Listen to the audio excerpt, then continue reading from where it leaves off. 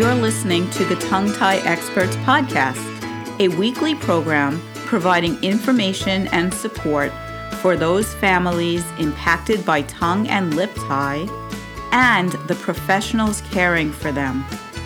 I'm Lisa Palladino, a midwife and a lactation consultant with over 30 years of experience.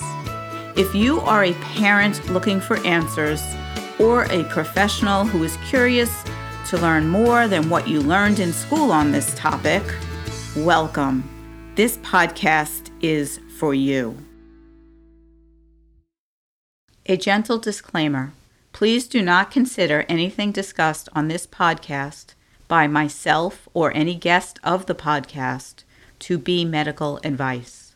The information is provided for educational purposes only and does not take the place of your own medical or lactation provider. Thank you. Welcome, everyone, to this episode of Tongue Tie Experts. This is a Meet the Team episode. I'm Lisa Palladino, and I am honored today to have Dr. Scott Siegel as my special guest. Welcome, Scott. Thank you, Lisa. It is such a pleasure to have you here. I know you very well because we've been collaborating for quite a few years now, but if you wouldn't mind and take a moment and tell the listeners a little bit about yourself.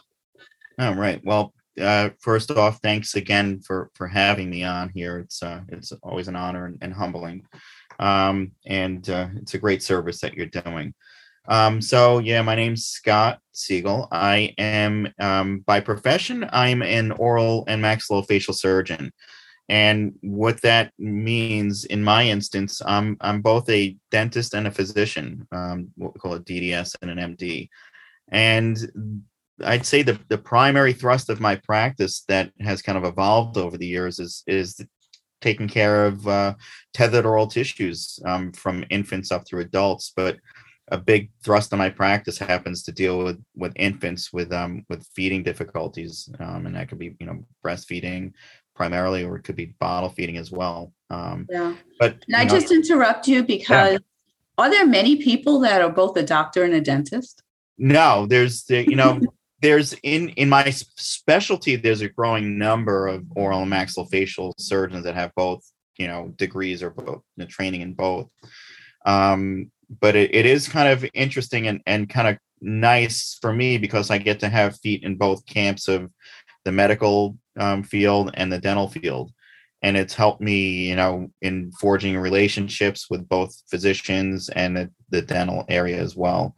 And I think, just my knowledge base has been pretty broad that way as well. Yeah. Do you mind if I ask how that happened? Yeah, I mean, my history, which is always kind of fun and cool to talk about these things, and when you're talking about how we all evolved and got into these areas, but my father was a dentist, so I'm actually third generation dentist. His father was a dentist. See, I learned something new about you every day. I didn't know that.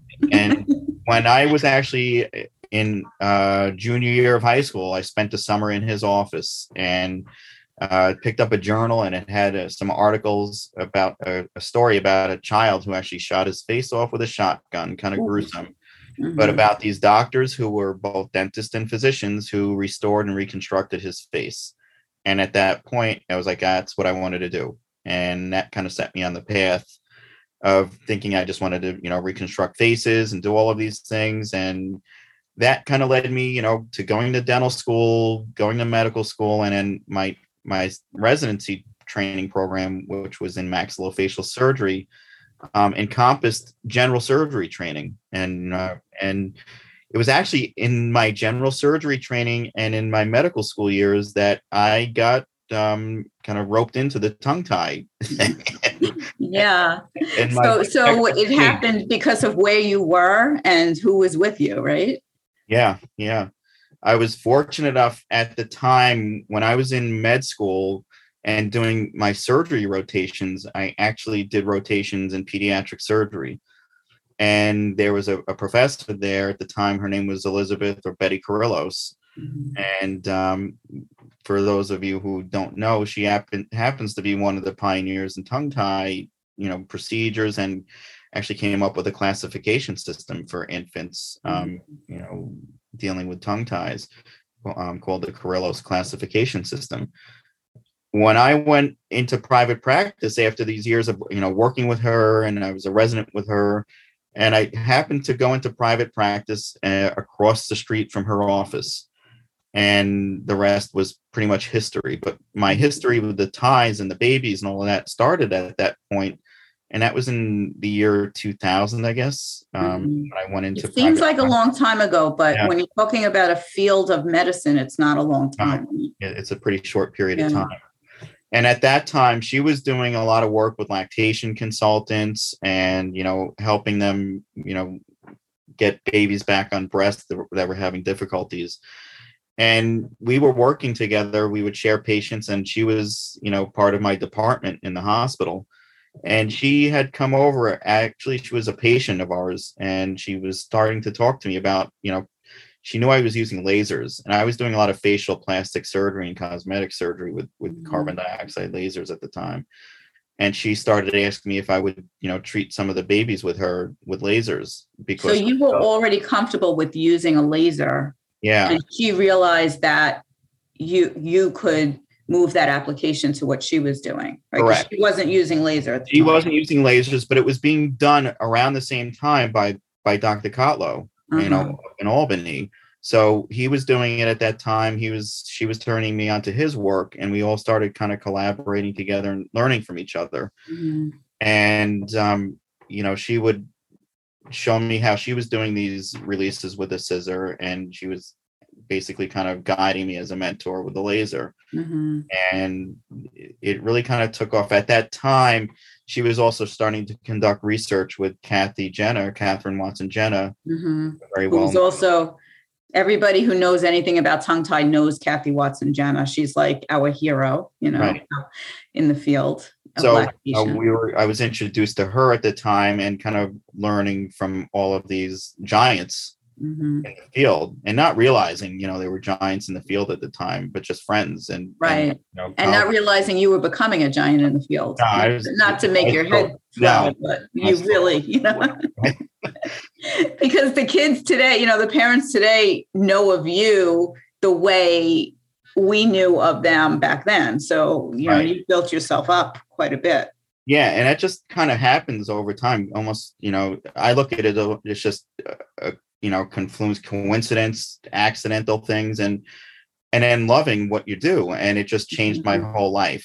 Mm-hmm. So it started to build at that time, and getting involved, with the lactation community, and realizing the need. And when, Dr. Carrillos was starting to get towards the end of her career, she was like, listen, I want to hand over my practice to you, basically kind of hand the torch over. Mm-hmm. And she's like, you have, we felt that the surgeries, trying to understand what we were doing, was pretty straightforward, but there were a lot of nuances. Mm-hmm. And we were noticing that a lot of these babies were either being misdiagnosed, not diagnosed, and procedures being done incorrectly. And we still battle with that daily. Absolutely. So she introduced me to people worldwide who were in the field. She introduced me to a lot of, people in medicine and dentistry, and was able to kind of help, put me where I am today. I always have to go back to her. Right. And actually Kathy as well, because, the other lactation consultants that I met 20 years ago and whatever. Right. So do you think that the evolution of the growth of this field happened simultaneously in different places, and then you guys came together? Because that's how it feels to me. I think everybody was kind of doing these things in different parts in their own little areas.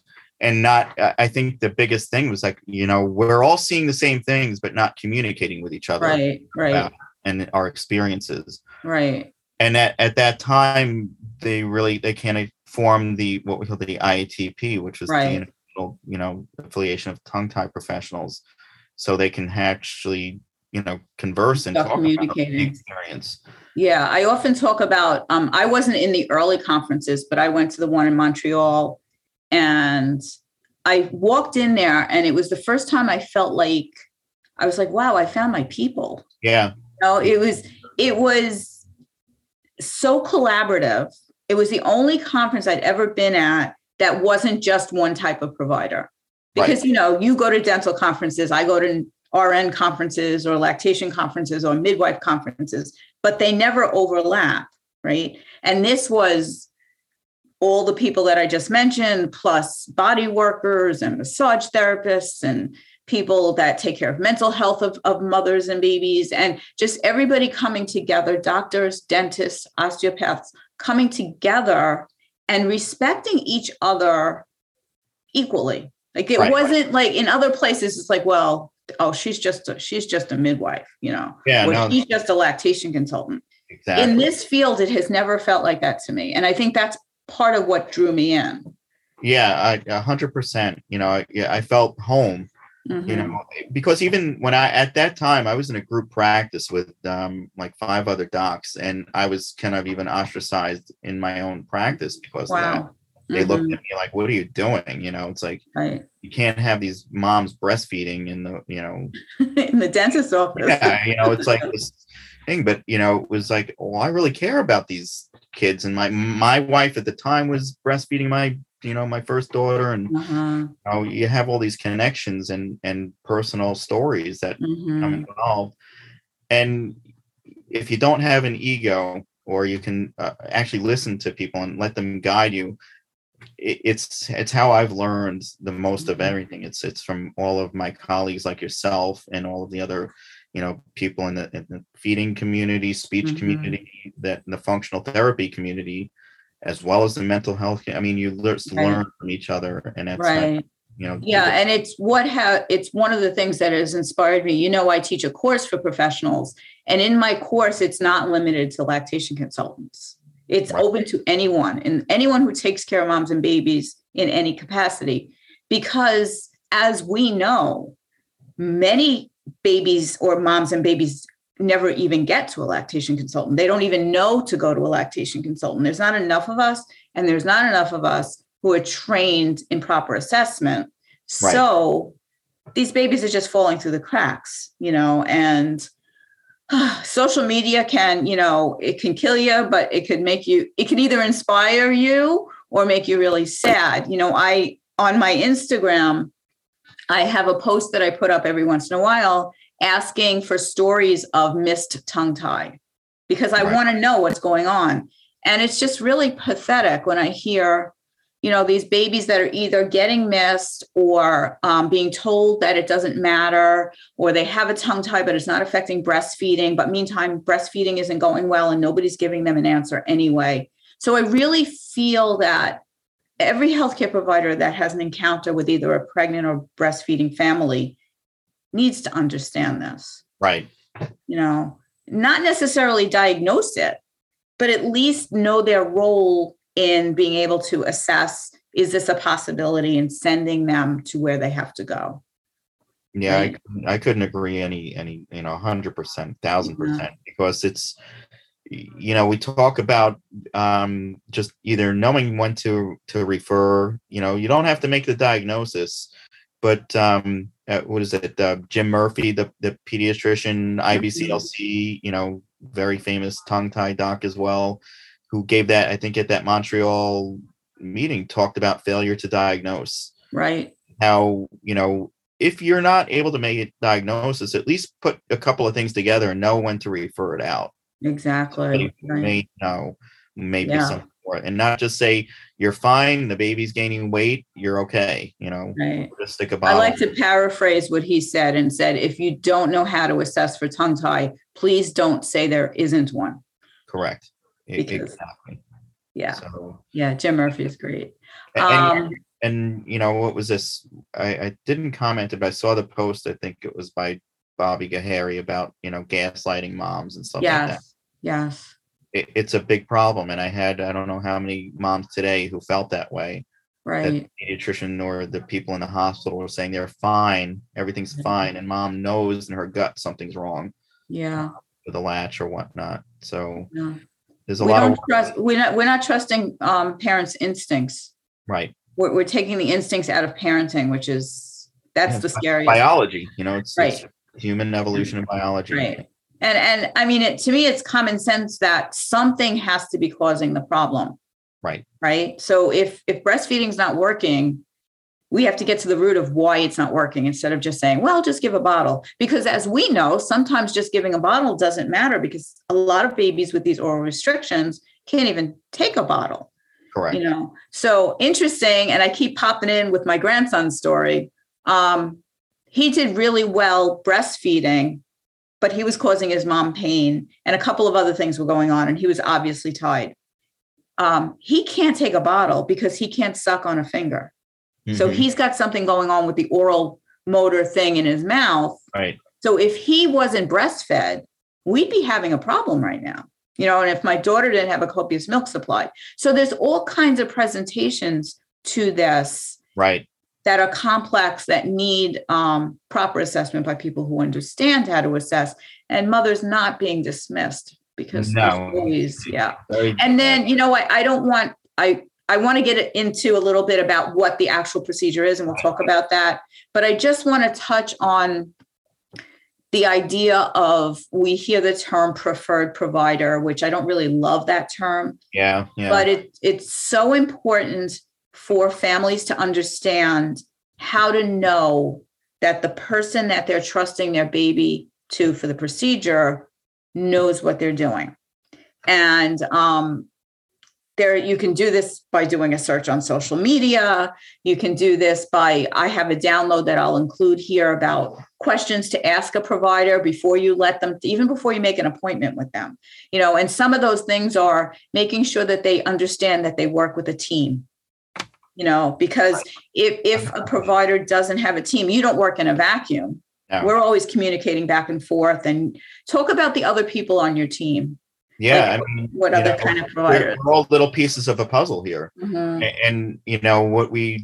And I know you've given the lectures as, the IBCLC as a team leader and whatnot. Yeah, so my what I term my therapists, oral functional therapists, whether it's lactation, feeding therapy or whatnot, I really do feel that they're the leader of our team because they really assess the function.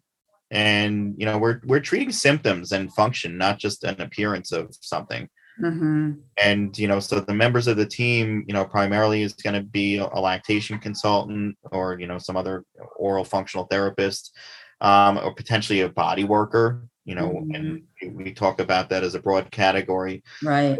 We find, so many of these babies are compensating when they're feeding. So they may be using their whole body, or they may have connections in the mouth. These ties can be connected with what we call fascia to other things. I was just going to say the tie is the fascia, right? So like in my grandson's instance, he has a subluxation on one side of his neck because of the position he was in. And he holds himself in that same position still at a month old. So we're doing occupational therapy and chiropractic and infant massage and oral exercises, all to get him to get back to midline. And we know that as he's getting back there, he's doing better. He's nursing better and his tongue is getting stronger.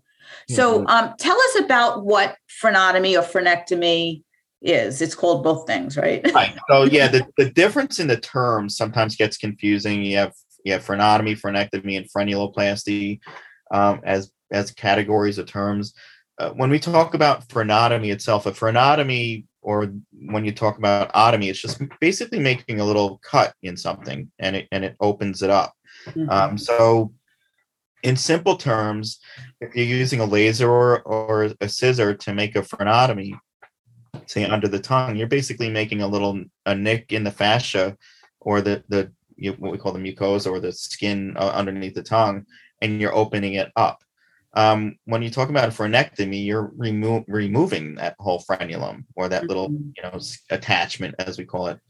A frenuloplasty is when we start to get a little bit more involved and maybe start to even do, a little more intricate dissections to make that, area longer or, wider or go deeper. So there's different terms. Right. For the most part, when we're dealing with the infants and the babies, we try to do these more simple procedures called a frenotomy.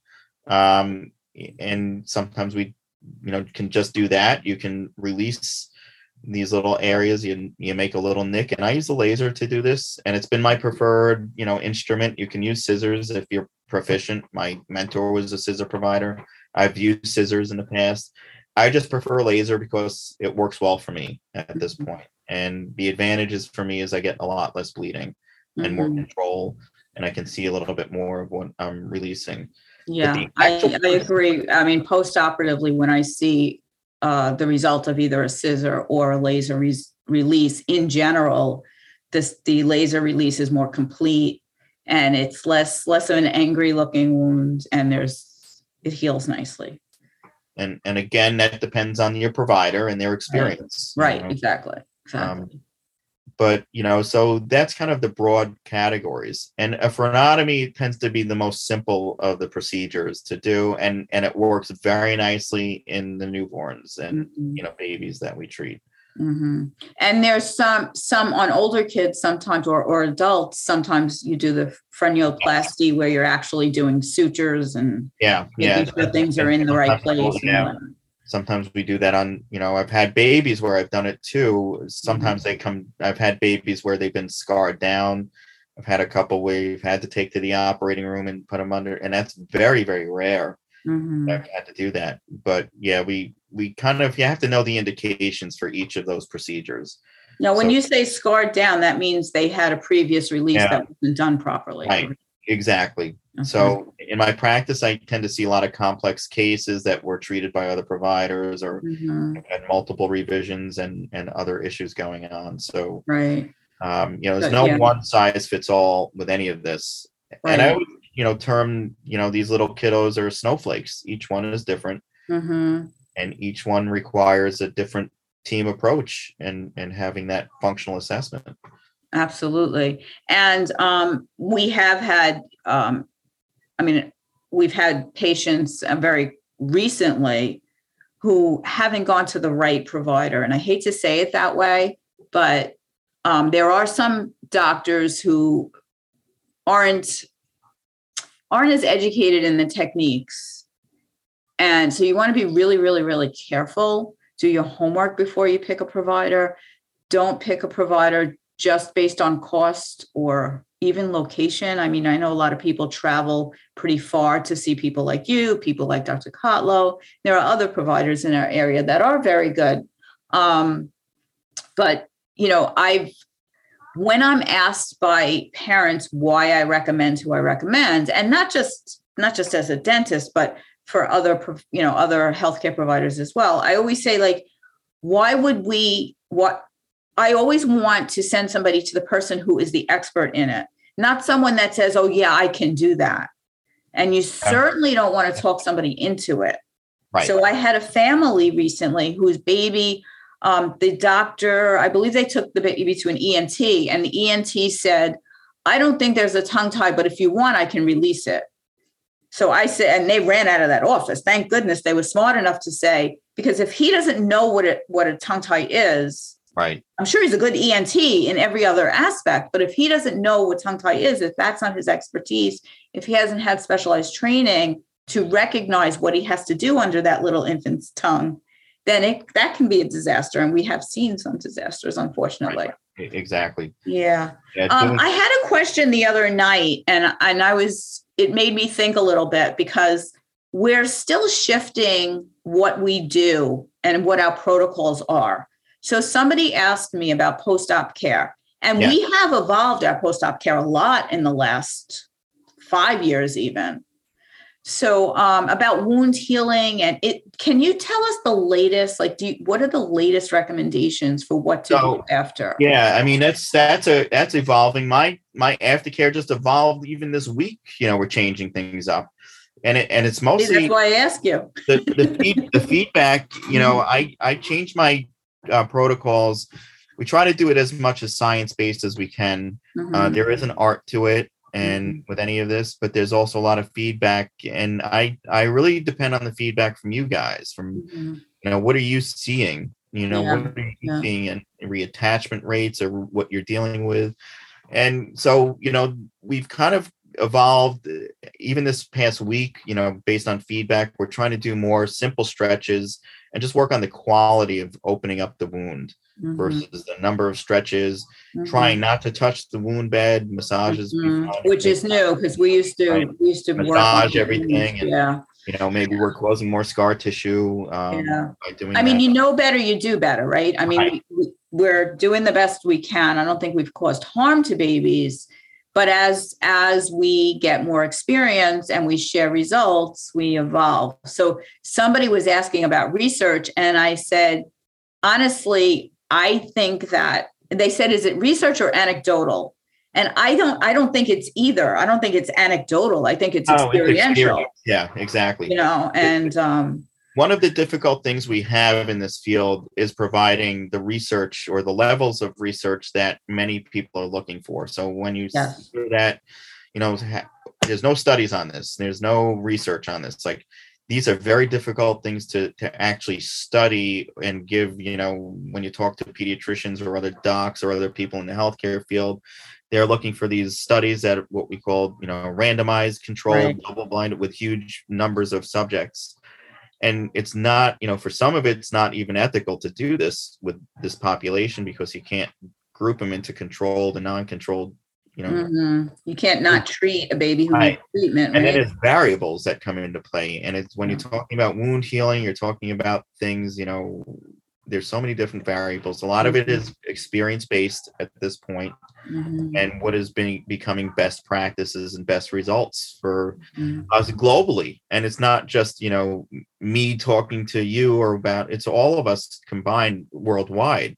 And that's why we have international conferences. That's why we have our professional groups, and we're all talking about what are we noticing, what are we seeing with these things. Exactly.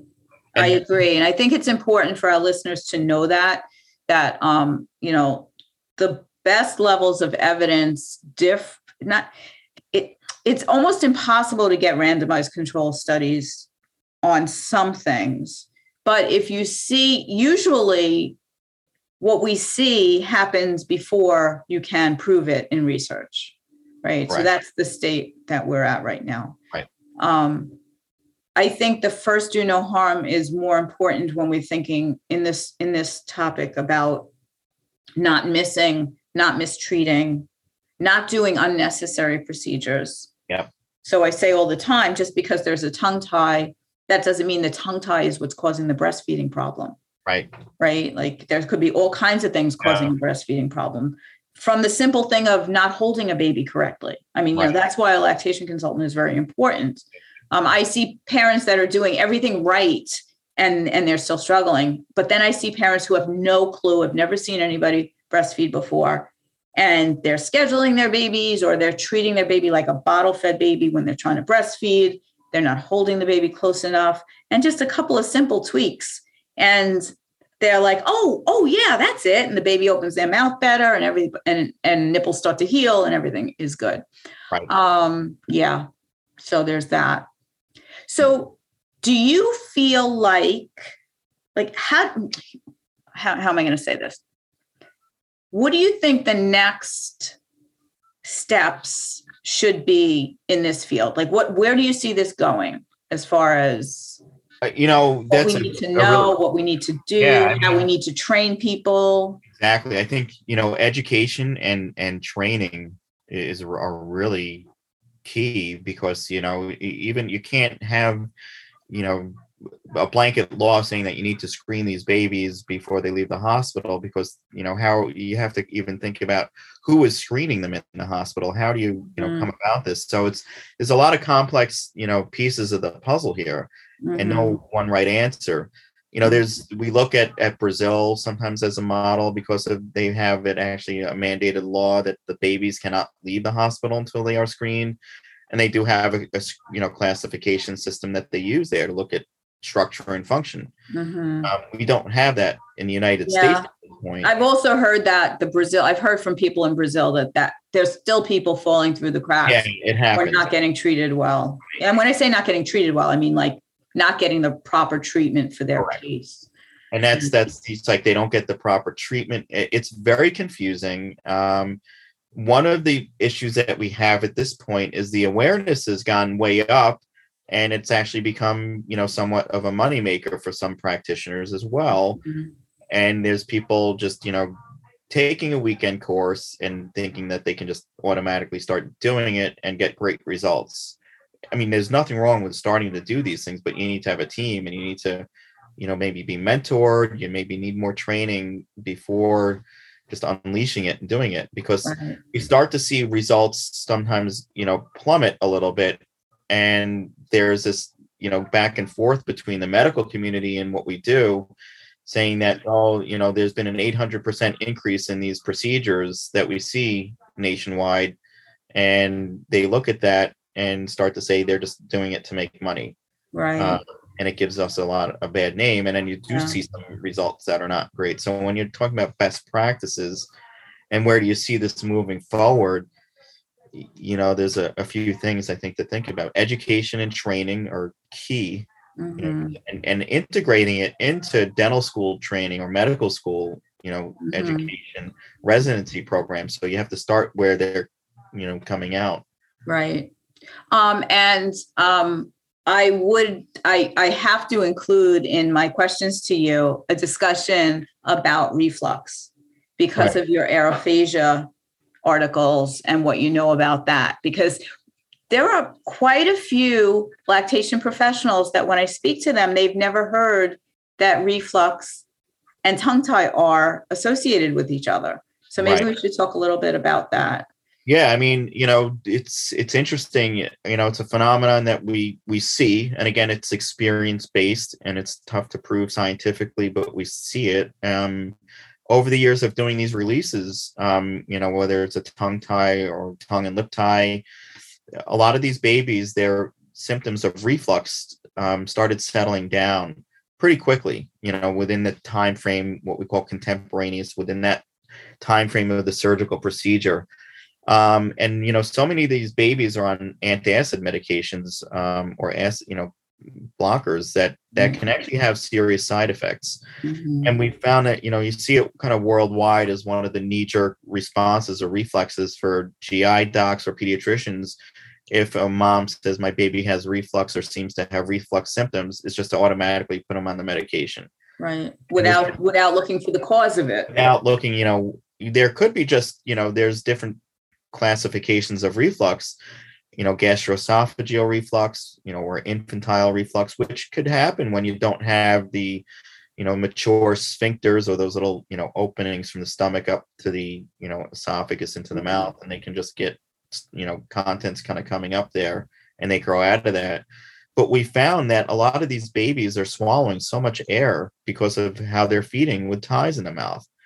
When they don't have this organized sucking and swallowing or suck, swallow, breathe patterns, many of these babies become what we call disorganized, and where they're chomping and gulping. Mhm. And if they don't have a good seal, maybe with the lip tie, or just because they have the tongue tie and then they're disorganized and they're feeding, we find that a lot of babies swallow a lot of air.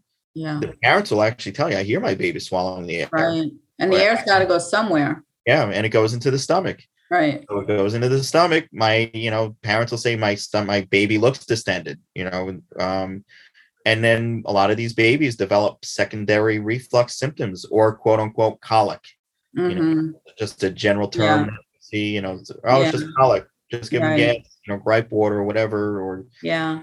reflux So medication. that air, if it doesn't come up as reflux, then it goes lower, and then it causes air bubbles in the lower intestines, and that causes pain and quote unquote colic.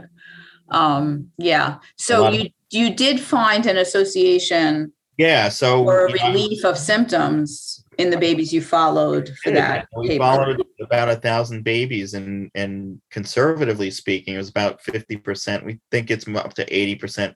Colleagues of ours see maybe about an 80% decrease in reflux symptoms, usually within the first 2 weeks of doing these procedures. And I was able to present it actually at one of the American Academy of Pediatrics meetings. It was accepted, as an abstract and published in a poster there. And that was met, with definite skepticism and, bars and stuff. But there were definitely some pediatricians in the group that were like, yeah, that makes sense. And I do think about it. So at least to put it on a radar screen, saying not all reflux needs to be treated with medications. Maybe just think about it as part of your differential diagnosis, that ties could be connected to that.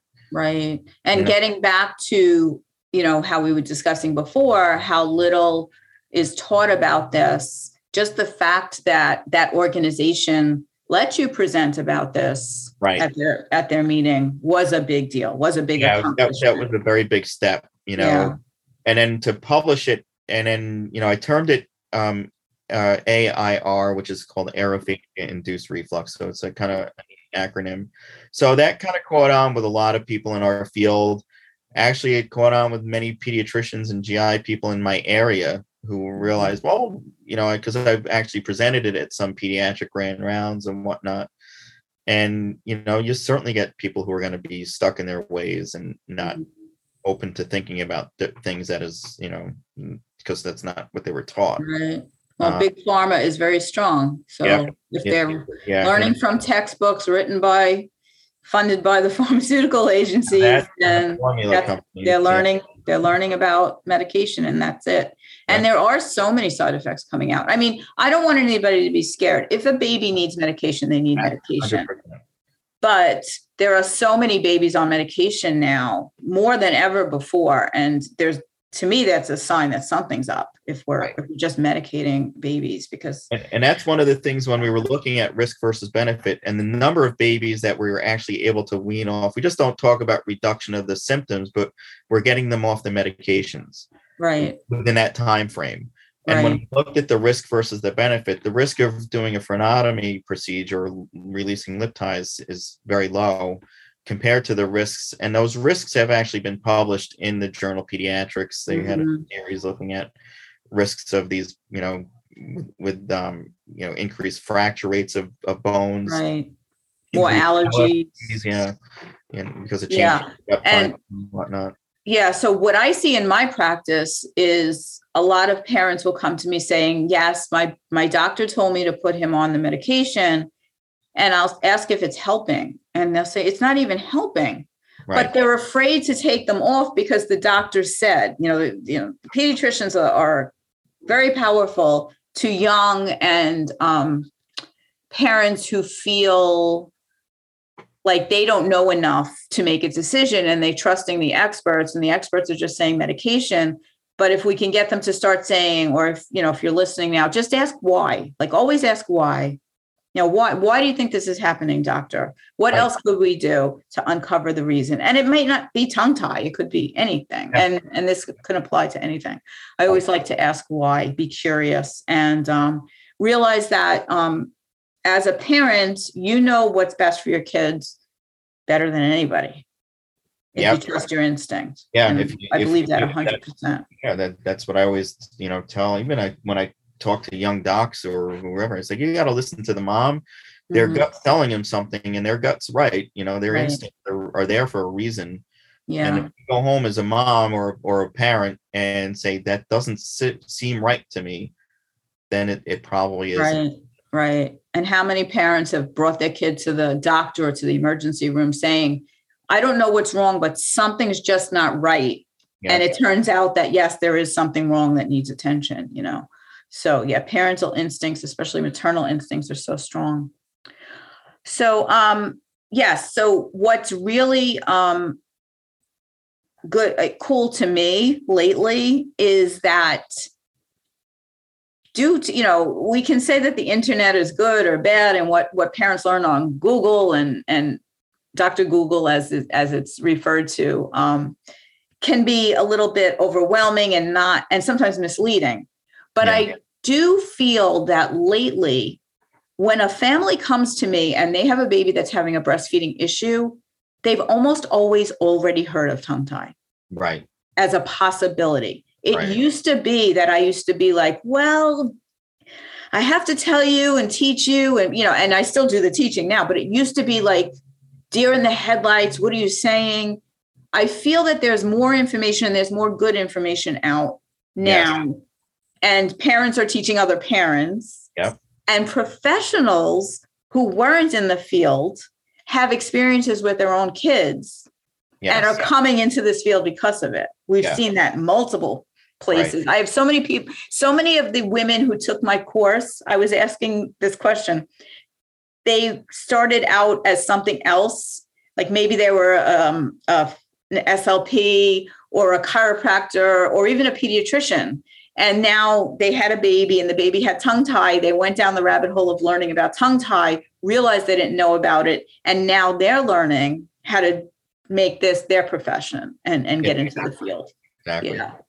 You become tasked with this. Like, I need to educate myself and you want to educate others. It's like, I need to spread this word.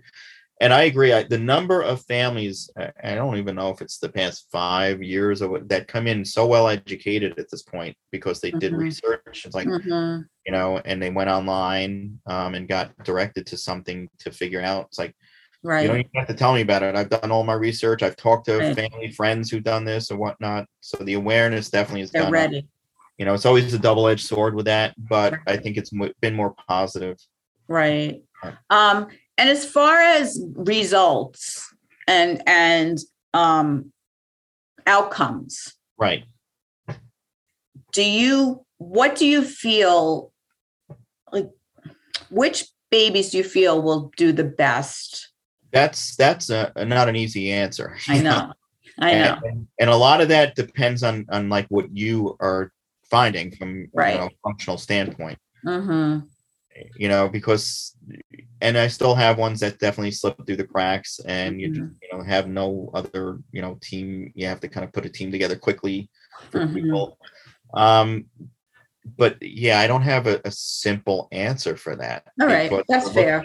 I think what I'm trying to get at is do you feel that the families who are working with either a lactation consultant or a body worker or an SLP, depending on the age of the baby, are going to do better? Yes. When I talk about that sort of thing, the babies that have a team and have, been working, with the functional aspect of things, from the oral and the body component, I find do much better than.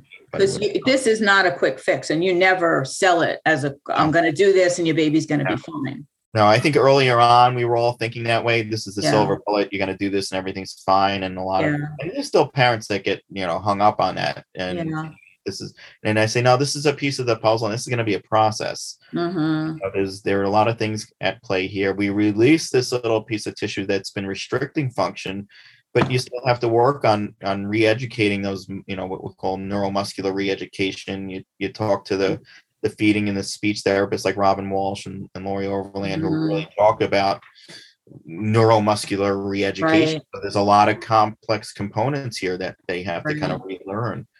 So it's a process, and that process varies. I have some babies that do beautifully right out of the gate, and some that can take a few weeks to a couple months to get there. I mean, and there's no predicting that, and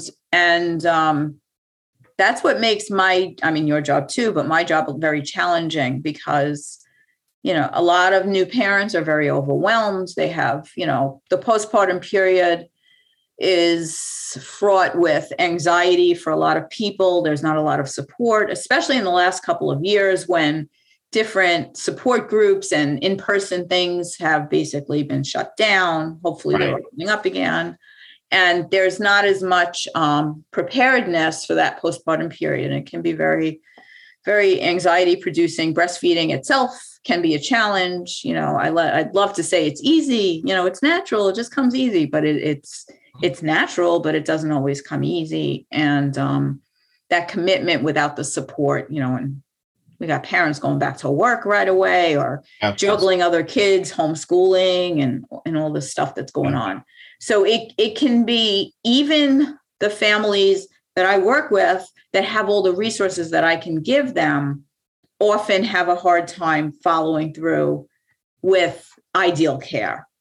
And we have to make room for that, but it seems to me sometimes that there's kids that are going to do well with little help. And then there's other kids that you can do everything to, and it's going to be a journey. Right. And we can't predict that ahead of time. No, it's not easy. There could be things that we just don't see or know about with their, development and whatnot. Right.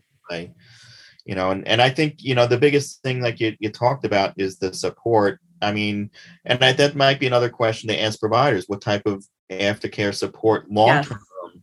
Yes. I have every patient gets my cell phone, and I have patients texting me from years ago.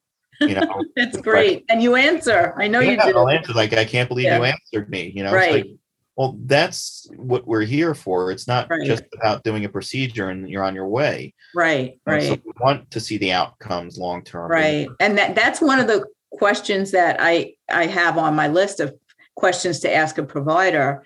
How will I get in touch with you if I have a problem? Right.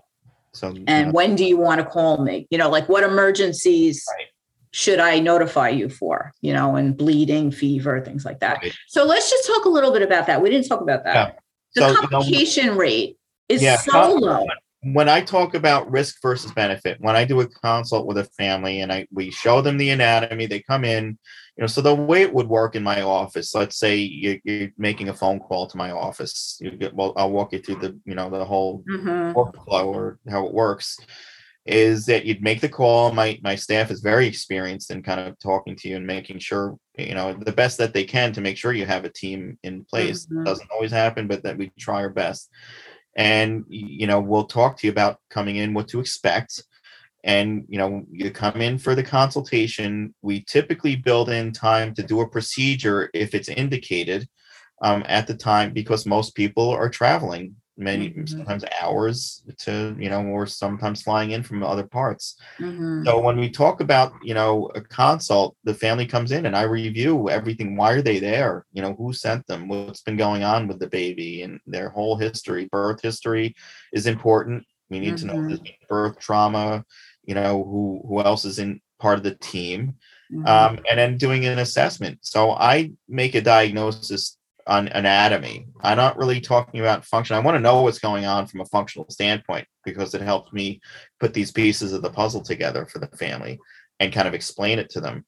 But then I will identify, there's essentially like 7 points or 7 spots in the mouth that I check, that are kind of classic to have ties or frenulums or tethers. And it's typically the upper lip, the lower lip, the cheeks, what we call buccal, buccal, on the sides, and that could be upper or lower, and then under the tongue. So that's essentially 7 spots, and you kind of have variations of that. You can have multiple little webs throughout the mouth, and multiple ties, or maybe one. But we usually see more than one. And so when I do my assessment, I'll show them what I see or don't see, and then I explain to them. It's like, I see a lip tie. I'll ask them, is the lip flanging out and forming a nice seal over the nipple when they're feeding? I see a tongue tie. I'll ask them, certain questions, and a lot of it is, you go on the checklists and whatnot, but I won't get into the details. But I'll show them the anatomy. And, we take pictures now before of doing anything. So we have it in the records for them. And then we circle back to risk versus benefit. The true risk of releasing these things versus leaving them, especially if there's a functional problem at that point. If they are struggling with function, I don't term these, and a lot of us in our field, parents are always wanting to ask, is it mild? Is it moderate? Right. Classify these. Right. We don't really classify them that way. I say they're present or not. I jokingly tell people, and I'll say that at lectures, I said, if it's a mild tie, it's like being mildly pregnant to somebody. Right. If there's a functional problem, there's either a restriction or there's not. Right.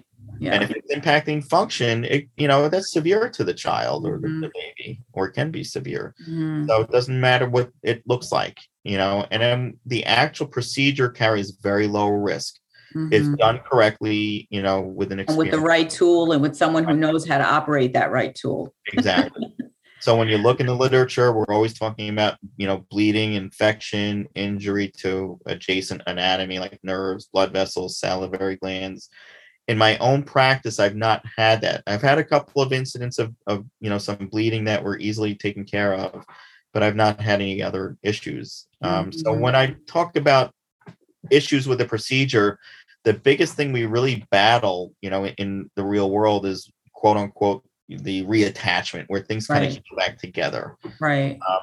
And that's when we start to talk about what we call active wound care or stretching and aftercare. Yeah, getting the wound to heal open, right? Right. And slowing the healing down, because these babies want to heal super fast and things can go right back to where they were. Right. Plus, if they're not using their tongue, if they're not opening their mouth really wide and lifting up the tongue, and the tongue is staying down, then it's going to have the impetus to just come back together under there. Yep. So getting the tongue moving is just as important as the stretches, I think. Yes. Yeah. So the other thing is, people always ask me if it's painful for the baby. And I know that you respect the fact that a baby can't tell us that there's pain, but we assume that there is pain. Correct. Yeah. I always assume, and I do a lot of older kids, and I do adults as well. And if you try to laser, and I don't really care what laser you're using, it carries some degree of pain. It hurts. I tried it on myself. So we do our best to alleviate pain with topical numbing gels. And there are, colleagues of mine who don't numb, but I numb. I when I tell parents, I say the babies can't really tell us if it's painful, but they cry, and their crying is, I'll treat that as pain. Right. So I try to minimize that as best as I can, knowing that the procedure, in my own hands, just takes a matter of seconds, to do, and it's very short-lived. We still treat that as pain. And that's one of the reasons I respect you. I mean, I know this is a little bit of a controversial issue, and it has nothing to do with tongue tie, but there was a few years ago a controversy about not medicating for circumcision in the hospital. Yep. We never gave anything for pain for circumcision. Right. And the thought of that now is horrendous. And we had doctors fighting the new protocols of using a numbing gel, which is just crazy. Like, we just assume babies don't feel anything because they can't tell us. Yeah, and just thinking about that trauma, that's where I got the idea that I would never want even that quick laser procedure to be done without anything for the baby. And then afterwards, in my experience, the babies, because we hear a lot also the other complication that's not from actually the surgery, but something that can happen is oral aversion, meaning the baby now doesn't want to take anything into their mouth. Right. And I would say when the procedure is done right and the baby is medicated both during and after, I almost never see oral aversion. Like, maybe I'll hear from a mother who's having trouble that very night, that the baby's a little unorganized with getting onto the breast, or it hurts them and they're crying a lot that one night. But if we treat them with certain protocols, I haven't seen oral aversion, except in kids that were not done properly and maybe redone by the same person that made the mistake in the beginning and put through the same protocols. I like to say, if a baby needs to be redone again, don't do the same thing and expect a different result. Yep. Right? Always change it up. Think about, well, why did this happen and what can we do? Whether it be more body work or a different type of body work. Maybe they need CST instead of chiropractic, or change it up. Think about pain relief. So do you hear a lot about oral aversion? Because I'm not hearing that. No, on occasion we'll get cases like that, but then there's usually something else going on as well. Right. A lot of times it's not just from the procedure itself, but there's other factors involved. That the baby's having disorganized suckings, or, maybe a parent's technique wasn't great at home or something, or something else was going on. But not. And babies pick up our anxiety a lot. 100%, which is why I have a whole thing about what to do that night, low lights and taking a bath with the baby if possible, and just keeping everything calm. Rescue remedy for everyone in the house, keeping everything toned down and calm and quiet and lights low. That's not possible for everybody, because some people are going home to a house of 3 or 4 other kids, right? Exactly. Right. But preparation is key and support is key, as always. So, Dr. Siegel, is there anything that I didn't ask you about? Is there anything you'd like parents to know or professionals to know that I haven't asked you yet? I don't remember what I even spoke about. So but if no, you were talking, I think we hit the salient features of this whole thing. I think the biggest thing to do is do your due diligence, when seeking out a team or provider or whatnot, is just to really make sure you're doing your due diligence, whether it's online research or personal referrals or whatnot, just to really make sure, because we see so many of those issues not happening, and I want to see the aftermath, and then it's much more difficult to kind of salvage some of these situations. Exactly, and you don't want to put babies through unnecessary procedures, right? No. First off, do no harm. Exactly. Well, as always, it was a pleasure talking to you today. Thank you so much for being on the Tongue Tie Experts podcast. I'm sure we'll be on again together at another point, because there's so much we could talk about. We could talk for hours on different topics, a little deeper, right? But thank you so much for being here today. My pleasure. Thank you, Lisa. It's always all right. Bye-bye. Thank you so much for listening to this week's episode of the Tongue Tie Experts podcast. Please subscribe to us on your favorite podcast app. If you enjoyed what you hear, we'd love it if you'd rate, review, and share with your friends. Check out the show notes for useful links about the topics we discussed on this week's podcast. Also, you'll find the ways to follow us on social media. Bye-bye.